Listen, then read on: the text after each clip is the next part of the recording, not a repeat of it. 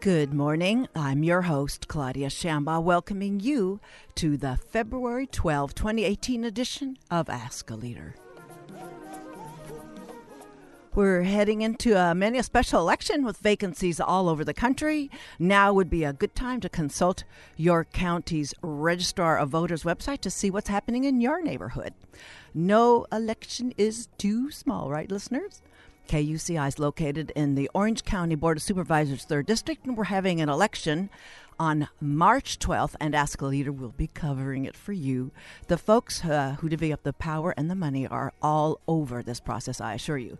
Just because it's nonpartisan doesn't mean it's partisan.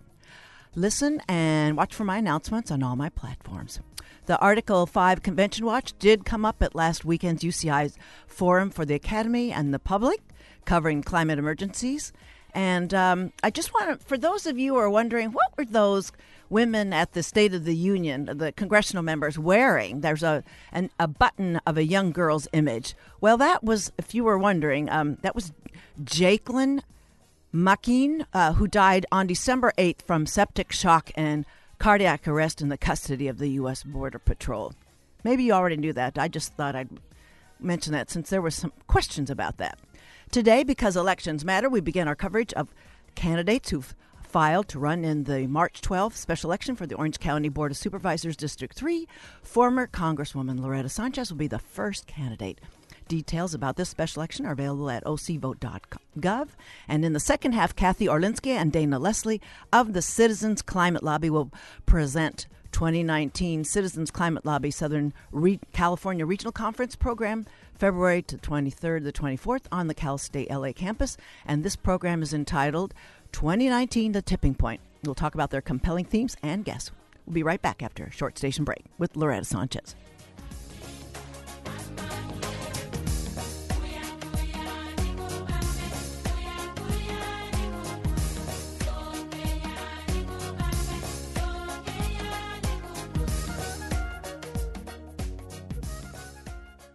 In the run-up to the March 12th special election to fill the seat in the 3rd District of Orange County's Board of Supervisors, vacated by Todd Spitzer being elected Orange County's District Attorney, we shall be hearing from as many of the 7 candidates who filed as possible. The first one we have a sit-down with is Loretta Sanchez, formerly a congresswoman representing the 46th and remapped the 47th District in Orange County. Ms. Sanchez completed her undergraduate degree in economics at Chapman University, where she now serves on the Board of Trustees, and she earned her MBA from American University and her IFAP in Rome. She was Harvard University 2018 Advanced Leadership Fellow and developed housing and a second chance young adult vocational program for Orange County. Her first professional position after receiving her MBA was project finance and analysis for Orange County Transportation Authority. Then she worked in the financial markets for Booz Allen and Hamilton as a strategist.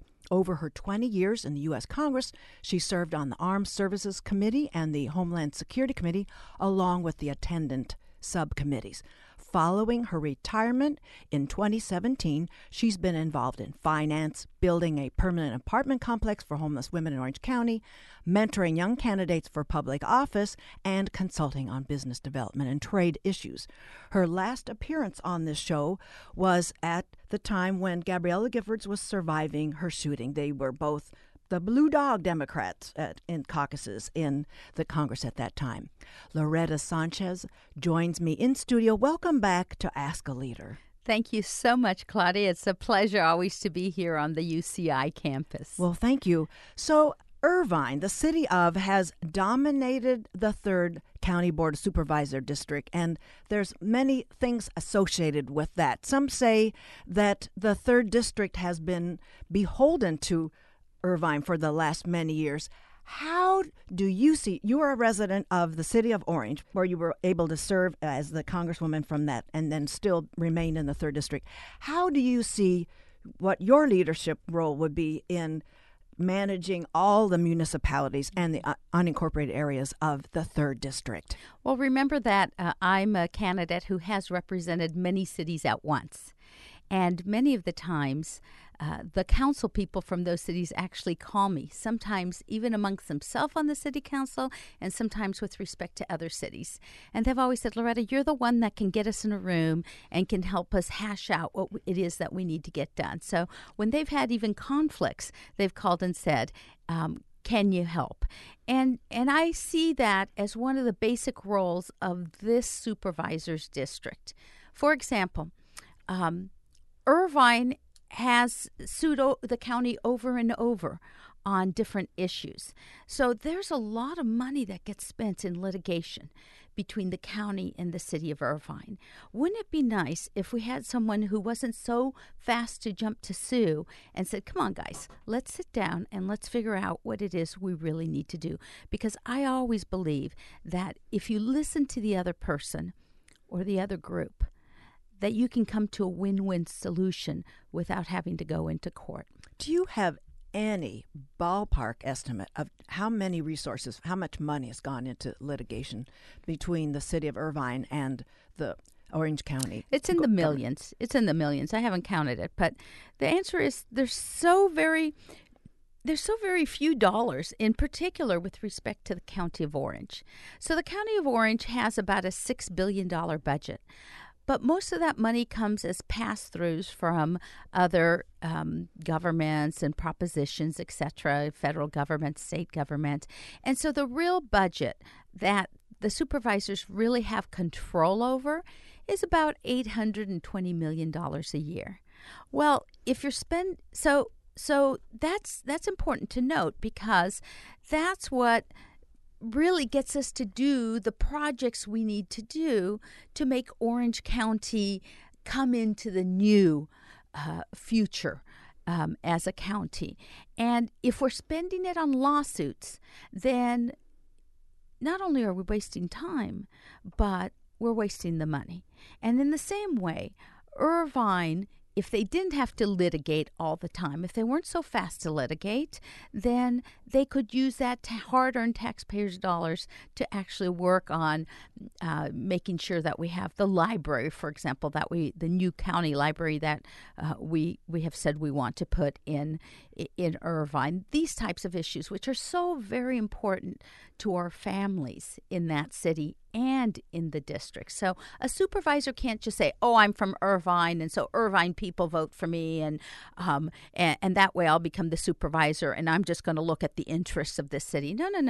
The supervisor represents Yorba Belinda, Villa Park, a large part of Anaheim, most of Orange, all of the unincorporated areas, the canyon areas, etc., our wilderness areas, if you will, Tustin, and most of Irvine.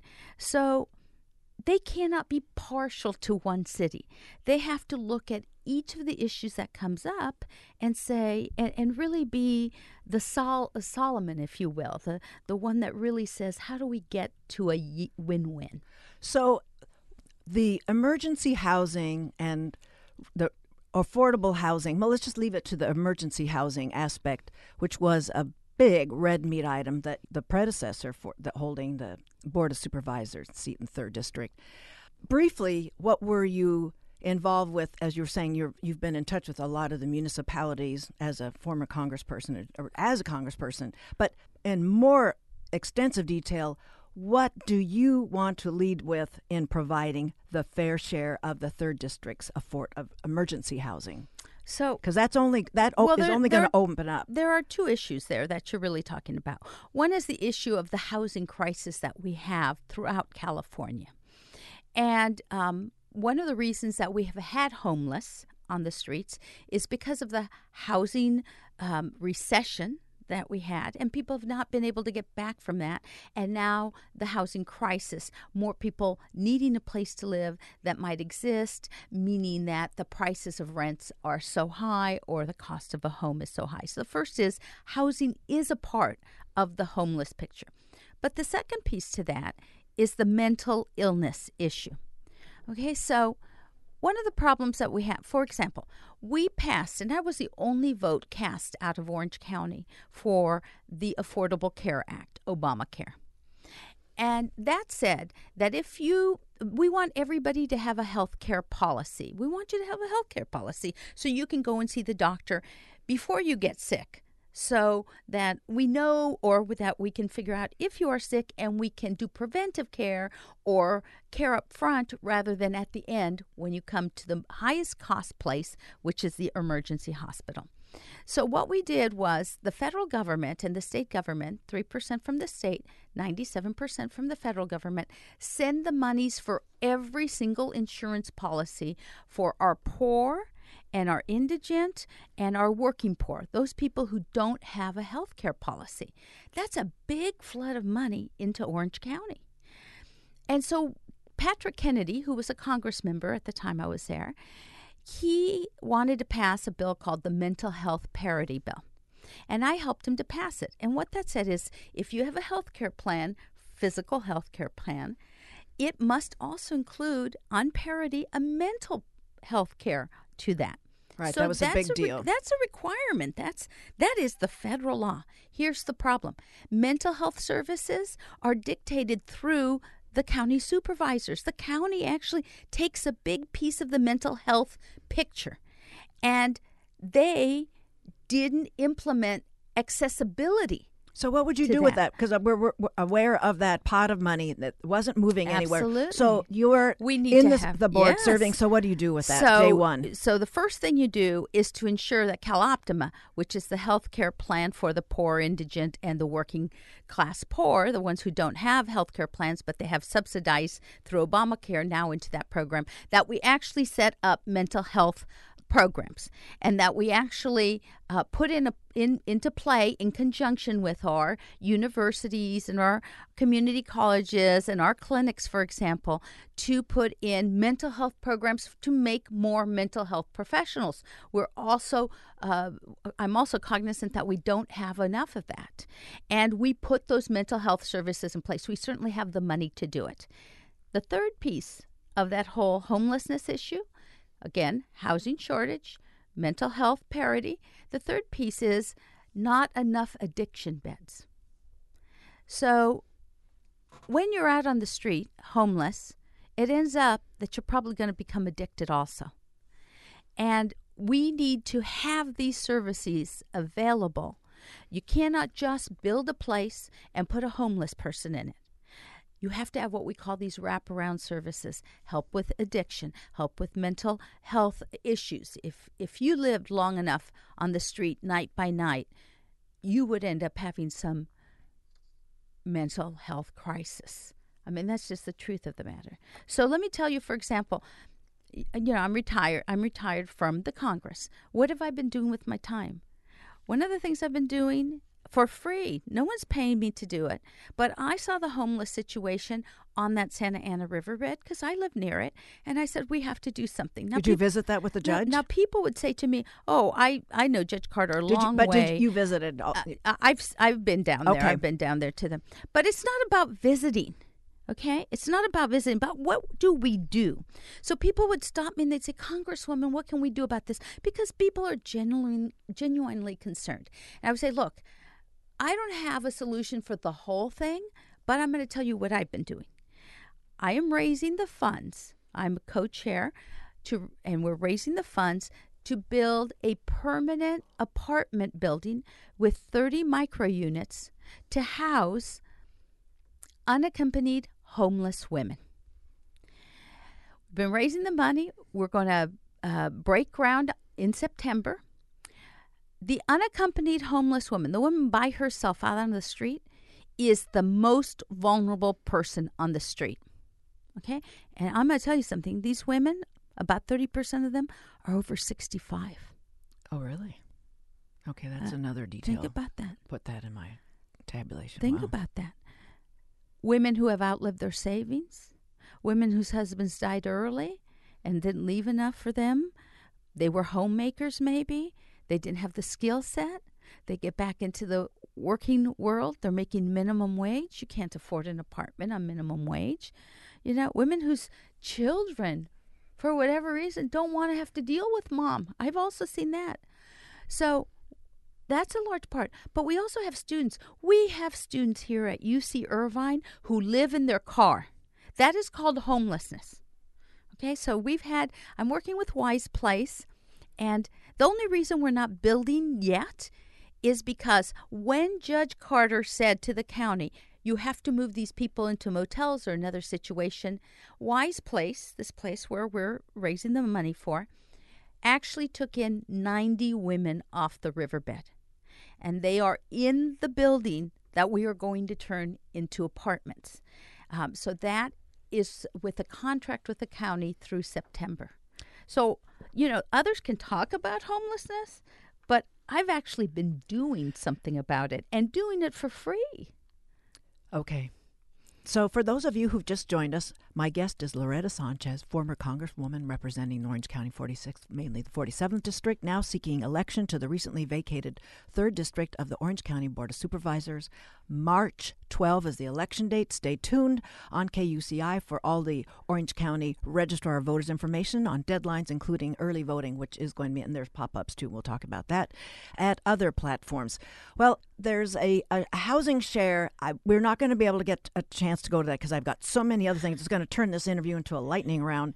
So I wanted to know, what are you going to do in the absence of national federal leadership? Well, it's beginning to change a little bit, but on national leadership, where local governments are taking up the charge for climate change, climate damage, what are you interested in doing in the Orange County government level with respect to some of the climate action and the community energy picture, like what San Diego is moving on, and they're moving on it on all unincorporated and incorporated fronts? Sure. Absolutely. Thank you for asking that question. Well, I'm the only candidate in the race that has been endorsed by the Sierra Club and by the California League of Conservation Voters. So they know my record in the Congress of having worked on climate change and these issues. Some of the things we've done, for example, with respect to climate change, probably nobody here knows it, but at UC Irvine, we actually have the water model for the world of how the rising sea levels will take and affect and obliterate certain countries, for example. So we have a very strong UC Irvine presence in the climate change world. And I brought back those funds to build that institute here, as we did for a lot of other institutes here at UC Irvine. The Beckman Institute has the federal funds to it, the Mind Institute here. But what are you going to do serving on the Board of Supervisors with the community choice energy and the climate action that they're being adopted? Irvine's been hearing it, and they're sort of in the interim with some of the testing. So sure. Well, we have a lot of energy resources that we can change, and we are moving our housing stock over into solar, for example. We're working in Orange County with Imperial County and Riverside County with respect to wind energy. We had a big problem. We shut down our nuclear power station here in the southern portion of our county, and aside from working on the damage from that, it's a good thing that it's shut down, but we're going to have to take up more energy because that has come offline. So a big push, we can do a big push from the county with respect to solar and to wind and actually for individual homes. I think there's a big wave coming on that. Well, there's also another opportunity to deal with some of the footprints, the energy footprints with the land use decisions that the county can make in unincorporated areas. And there's at the transportation center, there are unincorporated areas that are apparently there's a direction away from transportation-related, denser sorts of uses around the transportation center. Well, the county, all of the county supervisors work with the Orange County Transportation Authority. And remember that I started my career here in Orange County out of MBA school in transportation planning. So I have a really good idea. One of the things that we need, one of the unfortunate things, as much as I know a lot of students, for example, in UC Irvine love Uber and Lyft, the fact of the matter is that we've actually created more cars It's on more the congestion. road. Yep. There's more congestion from that. And so we have to really look at what does a good mass transit system look like for Orange County. I know that in the 20 years I was in the Congress, I funded a metro system for Orange County twice. And once it was knocked down at the local level by the city of Santa Ana and Anaheim, and the second time it was knocked down by Chris Cox of Irvine, who was a Congress member. Otherwise, we would have had a whole metro system done in Orange County by now. So now we have to look at other methods of how we're going to move these people between work and home, especially for people who don't make enough money. And that's one of the issues that I want to work on. Either institute a fast bus system where you only wait for 5 minutes between buses, for example, instead of the hour you currently have. That would be very important to entice someone like me or even a worker to really take the bus system in Orange County. Does that include some of was it called the rubber bumper? There was like the intermediate kind of transit between buses and like to get you to that last mile, which is always the hardest. Yeah, the last mile is always the hardest, but it would be nice if people could. I mean, not in these torrential rains we've had in the last 2 weeks, but it would be nice if people could actually get in a quarter of a mile or a half a mile walk to a bus station. To tell you the truth, it'd be better for us physically, right? But what we know is that people don't necessarily relate to that. And so you really have to figure out a way in which to get them in the last mile. And that might be, modern cities, large cities in the world have used jitney type services, for example.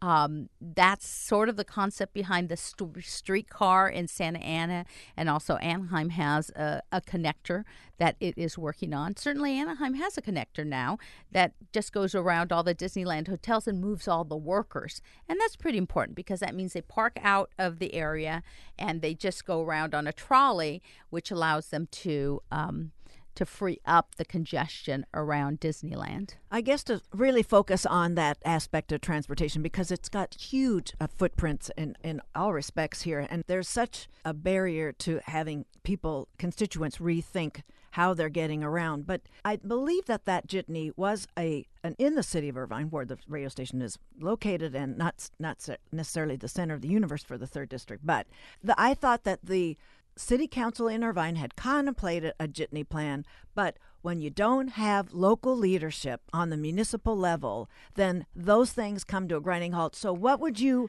in that dynamic as a board of supervisor in the 3rd District, get people on board to think more imaginatively, more progressively about trimming this carbon footprint of our transportation use? Yeah, it's really sad to watch, the entitlement of how you build what you build, how you move people, especially, etc. That zoning and entitlement sits in the very local city councils. And so you really need to have forward-looking people. You need to have people who want to work with others. And that's why I'm saying that the current city council, some of the members are very litigious. They just want a lawsuit. They don't want to have to do what is good for the common good, for example. So some of those are more difficult people to work with. But remember that I am a Democrat who served for 20 years in the Congress, and 16 years of those was controlled by the Republicans. And I got all the stuff for Orange County when our own Republicans didn't. And the reason was that I know how to work with people. I know where the money is. I know how to bring back the money. And one of the solutions to some of the issues that we have here is that you have to have someone in the Board of Supervisors who can go to Sacramento politicians and can go to the federal politicians and say, we need to work together and we need more money to get this particular piece done. And the others who are running in this election just don't know how to do that. So there's another kind of a matter of efficiencies. So the efficiency in government, do you think, what would you focus on in your 4 or possibly your 8-year term? As, for example, Sean Nelson, in his previous capacity on the Board of Supervisors, was trying to get efficiency of those unincorporated pockets that were being served by the public security of the unincorporated, the sheriff's office. So how are you looking at opportunities for efficiencies of delivering public services, security included? Well, certainly we have a really good deputy sheriff's department. We have a good law enforcement department, and they are. I have to tell you, they are some of the most efficient arenas when you look up and down the state of California for deputy sheriff. So, in some ways, Orange County can be proud of that. One of the problems that we have had, quite frankly, with respect to our law enforcement out there and how you police, etc., are several issues. The first is a distrust by the public on our law enforcement. Why? In particular for Orange County, it's because of all this snitches stuff going on in the jails and everything. Nobody knows what really happened. We really have to dig into that and get that put aside so that we can begin to rebuild the trust between the public and our law enforcement. The second issue that we haven't done in a long time, and we did it and we saw really low crime rates in the late 1990s when President Clinton put into effect the COPS program. And he said, we're going to do community policing. That is that the officer will be assigned a community and he'll do almost like a walk around. He will be known by the people in the neighborhood. They will come and talk to him. He will have real open exposure to what's going on in neighborhoods. That really, and we've gone away from that. We've gone from community-oriented policing in our communities. So I'm concerned about the efficiencies, though, of these small unincorporated pockets that are throughout the county where there's a fiscal drain in serving those pockets, and where maybe you could talk to where this community policing, that there is more collaboration. There's some consolidation that goes on in the policing because that's very expensive. It's a labor-intensive budget line item. There could be memorandums of understanding, just like we have. What most people don't know in Orange County is we have what we call the mutually beneficial agreement, MOU, between our law enforcement and between all of our homeland, what I would call our first responder situations. What does that mean? That means that if something is taking place, let's say in Irvine, and there are not enough resources to take care of the problem in Irvine, they get dispatched from the Santa Ana Police Department or the Anaheim Police Department, come over and help with the situation. In the same way you see, for example, when we have a fire going on and there's not enough firefighters just from the county to go and take care of it. Then you pull from Anaheim. You have this mutual beneficial MOU going on. We can do that for all policing, not just when there's some really big issue going on. Okay. We'll leave that there, and I'd like to find out another incendiary topic in politics locally is the Veterans Cemetery. The Veterans Cemetery. So there's some piecemeal and there's some comprehensive approaches. There's already funded Plan A. There's not funded Plan B. There's so many moving targets. You land your helicopter in the middle of this, Mela, but you've been watching it for years, I can imagine. I've been helping with it for years. How are you going to resolve this? So here's the situation. First of all, please know that we have not been able to secure the funds and the notation required from the federal level for a real federal cemetery. What does that mean? We're in line. It could happen. I left before I was able to finish that, although I was working on it. Quite frankly, Mimi Walters took up the mantle on that. She was not able to get it done. But what does this mean? It means right now for a federal cemetery, we're really down on the list. I mean, it will be at least 90 years, most likely, before the feds put any money into doing a cemetery. I'm telling you. Of any location. At any location. I'm telling the practicality. 90 years, okay, that's a first. Okay. It's a long way out as far as I can see it. Okay.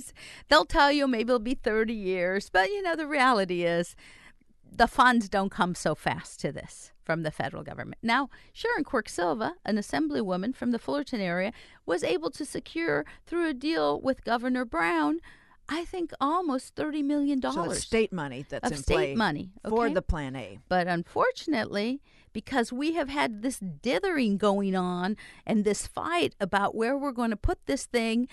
We are at risk of losing those funds. I mean, Sharon's been very on top of this issue, trying to hold on to the funds. But if you're going to be fighting, then Sacramento's going to move on, and they're going to move those funds someplace else. So this becomes a very precarious situation. So what do you do in this? Yeah. So when I was the congresswoman, the veterans would meet in my office every week.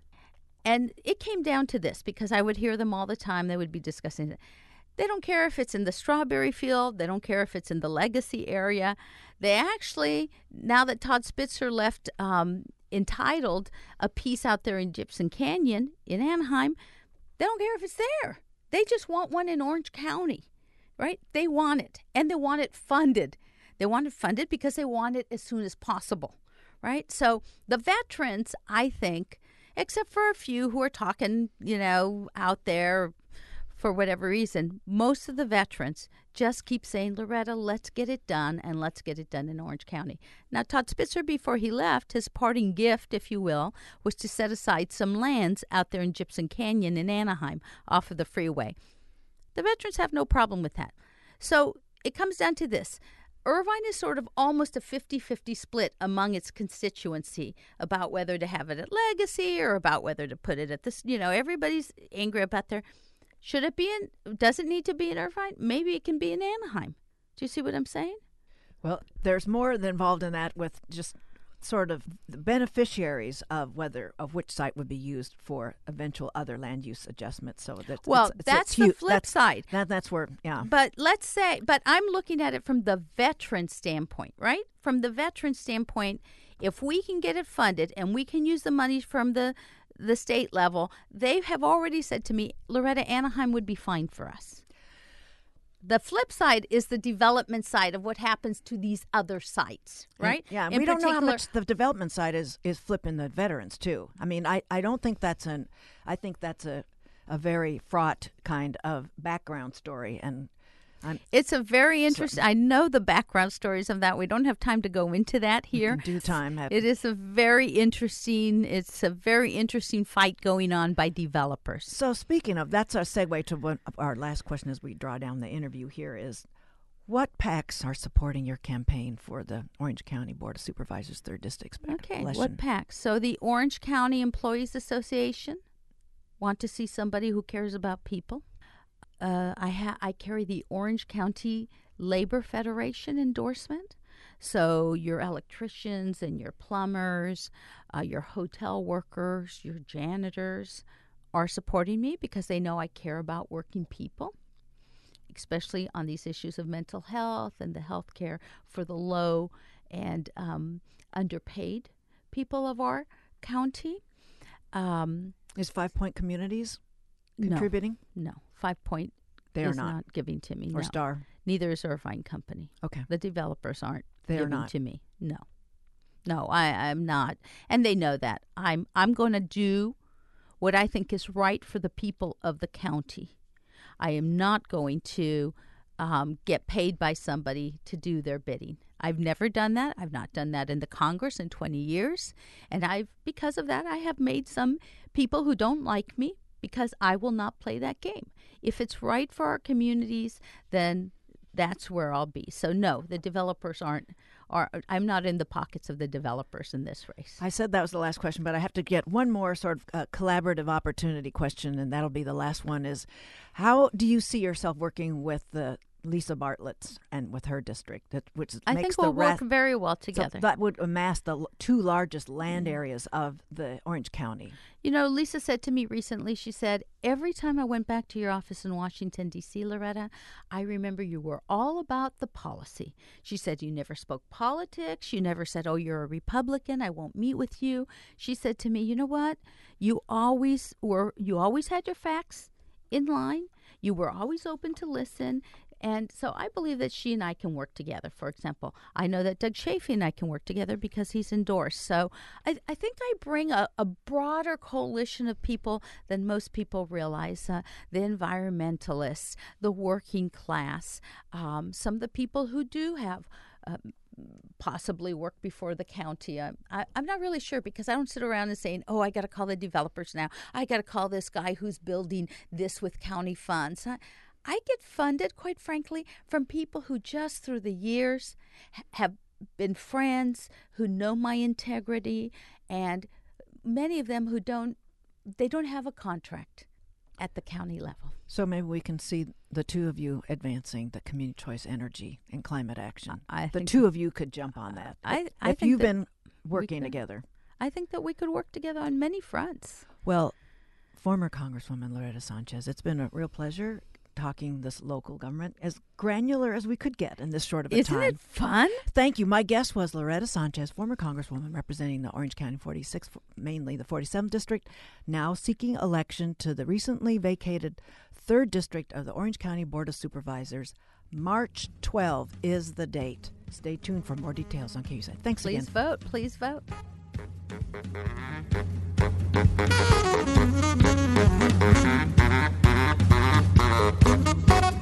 We'll be right back with Kathy Orlinsky and Dana Leslie about 2019, the tipping point for climate action. Stay tuned.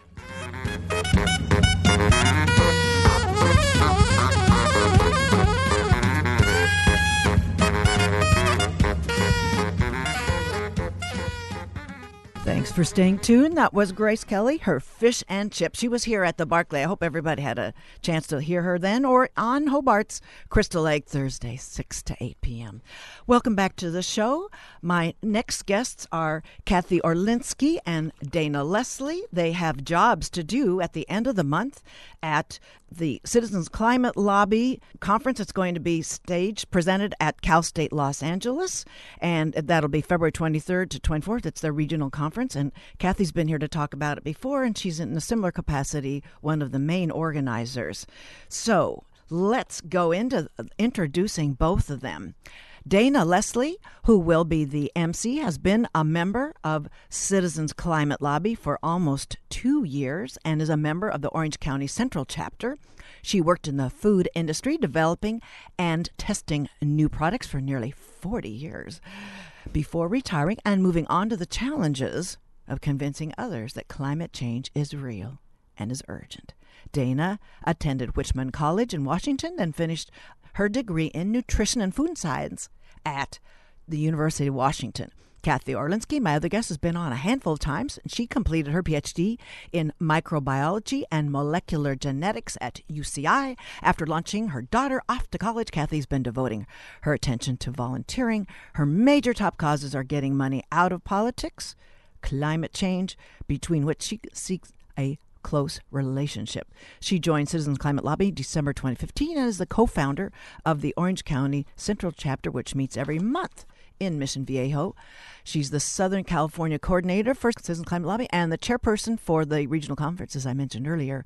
Both Kathy and Dana join me in studio. Welcome to Ask a Leader, ladies. Thank you. So good to be here.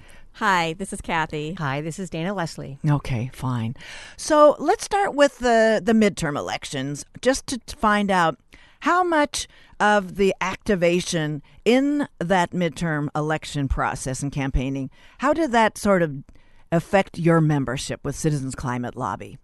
Our membership has definitely spiked.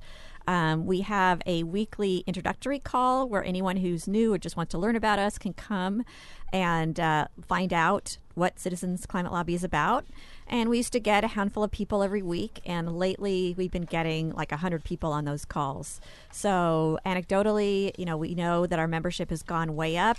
In California, where we're more familiar, our membership has gone way up as well. So interest in these topics has definitely spiked since the election and in the lead up to the election. Okay. Right now, we're starting the 119th Congressional Legislative Session. So you're in a position where the Climate Caucus has to be reconfigured. When you lose a member of the Climate Caucus, they have to be paired with a member of the other party to be in the caucus. It's the Noah's Ark, as Mark Tabbert and Kathy always tell us. So what is going on with getting that Climate Caucus? Are there more tailwinds or more headwinds with the composition currently and with the sort of let's say, the kind of political feeling in the dome air? Well, I can say that as far as the caucus, there may be new rules with this new Congress. That's going to be up to the leadership of the caucus going in there. And, that's still something that people are interested in joining. But actually, what we're even more interested in is the fact that we actually have an effective bipartisan climate bill introduced in the House right now. And it's been gaining co-sponsors every week. So it started just a couple of weeks ago. It was introduced, H.R. 763, the Energy Innovation and Carbon Dividend Act. And it just in those few weeks, it's gained several co-sponsors. This week it gained 2 more. So, the point of what we're trying to do, Citizens Climate Lobby, is to pass meaningful climate legislation. And this is a bill that's effective and good for people, good for the economy. We're super excited about it. All right. So then, as far as the caucus goes, do you feel like there's more tailwinds to getting members on board with joining the Climate Caucus? I don't know if I can speak to that. We haven't heard of more people joining it since the election, but our focus has been largely on our bill, and we have been getting more co-sponsors for that. Okay, I thought of a terrible pun right now, that there's perhaps more peer pressure, and the peer pressure would be both PEER, PIER with the right. sea level rise. So yes. The peer pressure certainly applied here. So let's then move on into what will be taking place at this climate forum on February 23rd and 24th. It'll start that Saturday morning, bright and early at Los Angeles campus. Tell us a bit about the themes that you're trying to strike, and we'll talk also about the kinds of, there's the seasoned veterans that you have material for, as well as sort of the uninitiated. Right. Well, at our conferences, we always like to bring a mix of inspiring people and educating people. And I think we have a good lineup to do both. Our theme, as you mentioned, I think earlier, is 2019, the tipping point for climate action. Thank you, Dana. And the reason we chose that theme was because of our bill right now. If we get this bill passed this year, then it will reduce emissions by 40% in just the first 12 years. And that's with, current estimates. That doesn't account for any innovations that may come our way that we're not even aware of yet as we move into a clean energy economy. So that was the point of choosing that theme. We're really looking forward to making something meaningful happen this year. We also, of course, want to inspire and educate. We're having both of our vice presidents of CCL, either in person or via internet, to talk. What you have to do, that's demonstrating the point about lowering your carbon footprint. The more remote kinds of appearances activists can make, you're nodding to the importance of shrinking the carbon footprint, right. Traveling around, being there. So that's very symbolic that some of them are purposefully likely. Right. Are not going to be there. Yes. But on the screen, remotely. Exactly. And they're going to talk a lot about not just the deep dive into the bill and explaining exactly what it means and answering questions, but also what we can all do to help it pass. What kind of actions we can all do to take one more step to work on climate issues and get over the finish line. For those of you who've just joined us, my guests are Kathy Orlinsky, conference organizer, and Dana Leslie, conference MC for the February 23rd, 24th Cal State Los Angeles Citizens Climate Lobby Southern Regional get-together entitled 2019, The Tipping Point for Climate Action. Well, there are more guests than there's time to cover all of them, so we can highlight some of the guests that are presenting, that are bringing some sizzle and a lot of substance. So how about let's start with Fran Pabli, who's been very involved in legislating environmental policy from the local government level to the state level.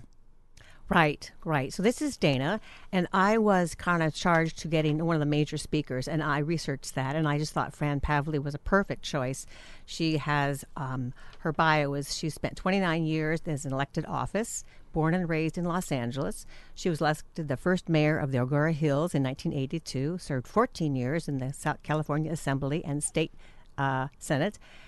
She authored the landmark climate policies that have created a market for innovation and investment in clean energy and vehicles, which have helped clean our air and grow the economy, reduce greenhouse gas emissions. And as chair of the Senate's Natural Resources and Water Committee, she was able to pass the state's first Sustainable Groundwater Management Act. She promotes policies to protect our ocean and watersheds and adopt measures to create more sustainable local water supplies. She is currently the Environmental Policy Director for USC Schwarzenegger Institute and serves on several state and local advisory boards and committees. She's been active for many, many years, and one of the reasons I thought she would be a great pick is she all of her life, she has been championing bipartisan support. So when I asked her, I told her to talk a little bit about her legislative work, which she will do, and her background. And I wanted her to talk about her bipartisan support. She's passionate about making sure that you get many people on board with what you're proposing for legislation. And then a passion for her, too, is to increase basically what the CCL group does, Citizens Climate Lobby, advocates education and health concerns, and she wants to improve job creation and greenhouse gas emissions. So she's going to talk about all these things, and she's done a lot of speaking along that line. In our group, we very much want to increase the diversity in our group, as well as champion legislation and have people basically volunteer for things and help convince their legislators to support some of these things, whether you're on board or not, but just to basically support the various legislative opportunities to lower emissions. So I'm just curious, what do you think would be the most essential message? What is it that you would love to have her roll out to a revelation for all these activists that are chomping on the bit to, break more ground with this this orthodoxy of denial and acceptance and that kind of a thing? How does Fran Pavley nail it for you in this form that you're presenting? Well, Kathy, you can speak to it. I'll just quickly say, I think she just wants to increase the opportunities and likelihood that bipartisan support is the way to go. Because really, if you have this contentious environment where we do right now on our political horizon, it's not going to get us very far. So you need to basically, as reach across the aisle and simply say, this is the only way we're going to get things approved. Is to simply bring, whether it's Republicans versus Democrats or environmental controls versus environmental policies. You just need to say we need everybody working together, and everybody can win if our. I think we know that. I think there's a secret sauce here about what, because like at the forum for the Academy and the public last week, there was a climate scientist from Montana, and she says she doesn't say climate change. She says when she goes to talk to her farmers in Montana, she talks about changing climate. That's all she does differently. Mm-hmm. So maybe, Kathy, you got that message too. Yeah. But so I don't know if there's something Fran says, that Ms. Pavley to me, that is, like a big leap into how this whole partisan thing is a whole new approach to that. Yeah, and I would just second exactly what Dana said. And I think, to me, Fran Pavley is an example of how you can get things done and how there is hope and we can work together. And she was able to work together to pass legislation, and we can do that now. And she's been doing it for so many years. She kind of started as grassroots. She taught. She was kind of grassroots up through the California system. Right. Now she's been leapfrogged into national highlight. And I just think grassroots support is a brilliant way to go. Whether she's going to talk about that, I don't know. But please come February 23rd and 24th, and we'll let you know. So also in terms of policy is Shane Skelton. He's a former policy advisor to U.S. Congressional House Speaker Paul Ryan. So what do we need to know? What kind of water has he been carrying for climate change acceptance?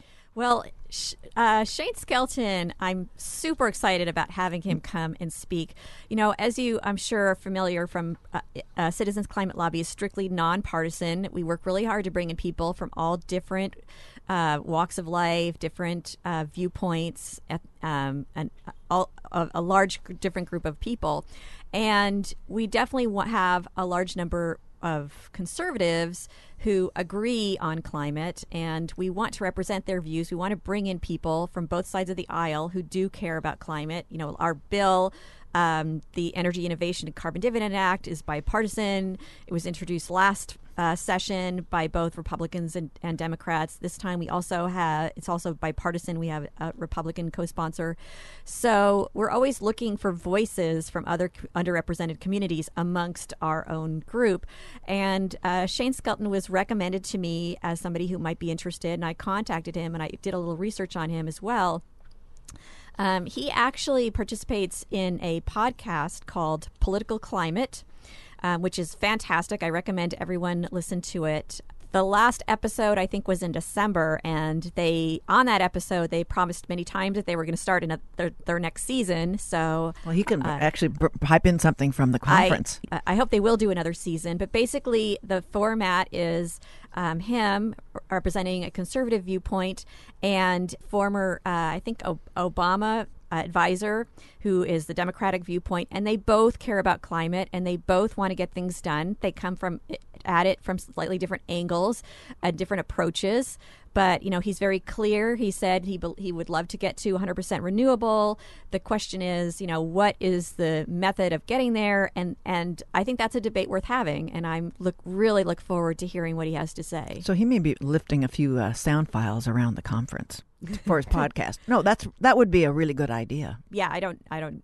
We can help him do his job. There you go. All right. And so we spoke a little bit off mic here prior to the show, the many sorts of levels of awareness and features that Mike Farrell can bring. And he's going to be accompanied by George Shea, a playwright and environmental activist. So what are they going to bring for the after dinner speaking on Saturday night? Yes. The 23rd. This is another thing that we're excited about. So Mike Farrell, who many people may know from MASH and various other things that he's been in since then, he performs in a one-man show called Dr. Keeling's Curve.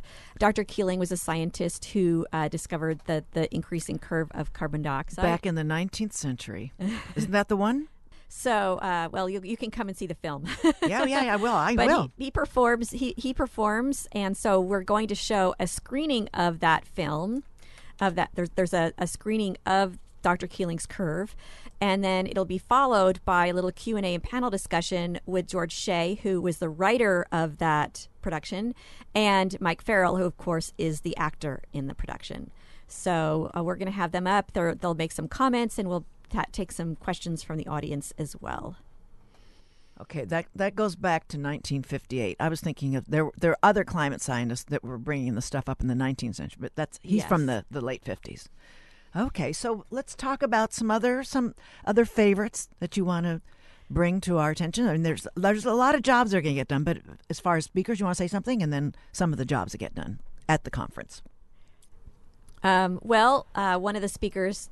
There's a lot of different sessions and speakers I would love to highlight. Yes. Two in particular, we're going to have a youth panel that's going to be on Saturday morning, and we've invited youth activists, high school and college students who've been active in their communities in various ways. We have a member of Sunrise Los Angeles, who's going to be part of that panel. We have a young high school student from Los Angeles who worked with her community to shut down an oil well in her community that was, basically, poisoning the air in her area. And leave it in the ground idea. Right. So we're excited to hear what these young people are going to have to say. And you also mentioned that people, not Bo's.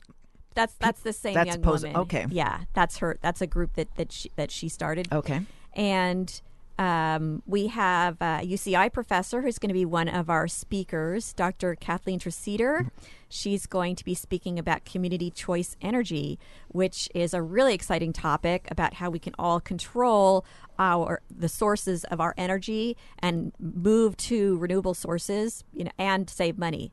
And I want to mention, I'm vowing that is the return question, the standard question I'm going to be asking every Orange County 3rd District Board of Supervisor candidate, how much they're involved with that, community choice energy and the CACs and all that kind of a thing. So it's a perfect time to ask them while they're running for office. Yes. So Kathleen will be talking about that, and she's everywhere all the time ever since politics became really essential to her. So here she is again, showing up. Yeah. Right. The other thing I just want to add is we have speakers, some of the main speakers who I will be introducing as MC, but we also have workshops, which are really very valuable. So we have some people who write letters to the editor, and they're going to be talking about what they do and how they do it and how to be effective. So it's a diversity in terms of the kinds of opportunities you can join in workshops. So.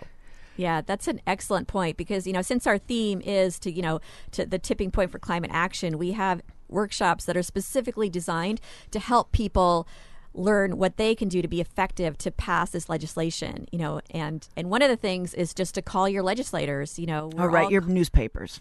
Write your newspapers, exactly. And that's a setting. Yeah. But the more people we can get involved, even in small ways. So we have a thing that we do at various opportunities is to basically, there's tabling opportunities. So at Veg Fest or at any political group. Every other meeting at UCI's campus. Every other meeting. And there's every candidate forum. What we do is we have people simply talking about our group, the Climate Change Lobby group, and what they can do, even if it's just small baby steps to start with. And we can give them some information. We can give them basically some mentoring, how to get there. And then we hope to get more and more people involved in larger responsibilities. Well, ladies, I wish you both good luck.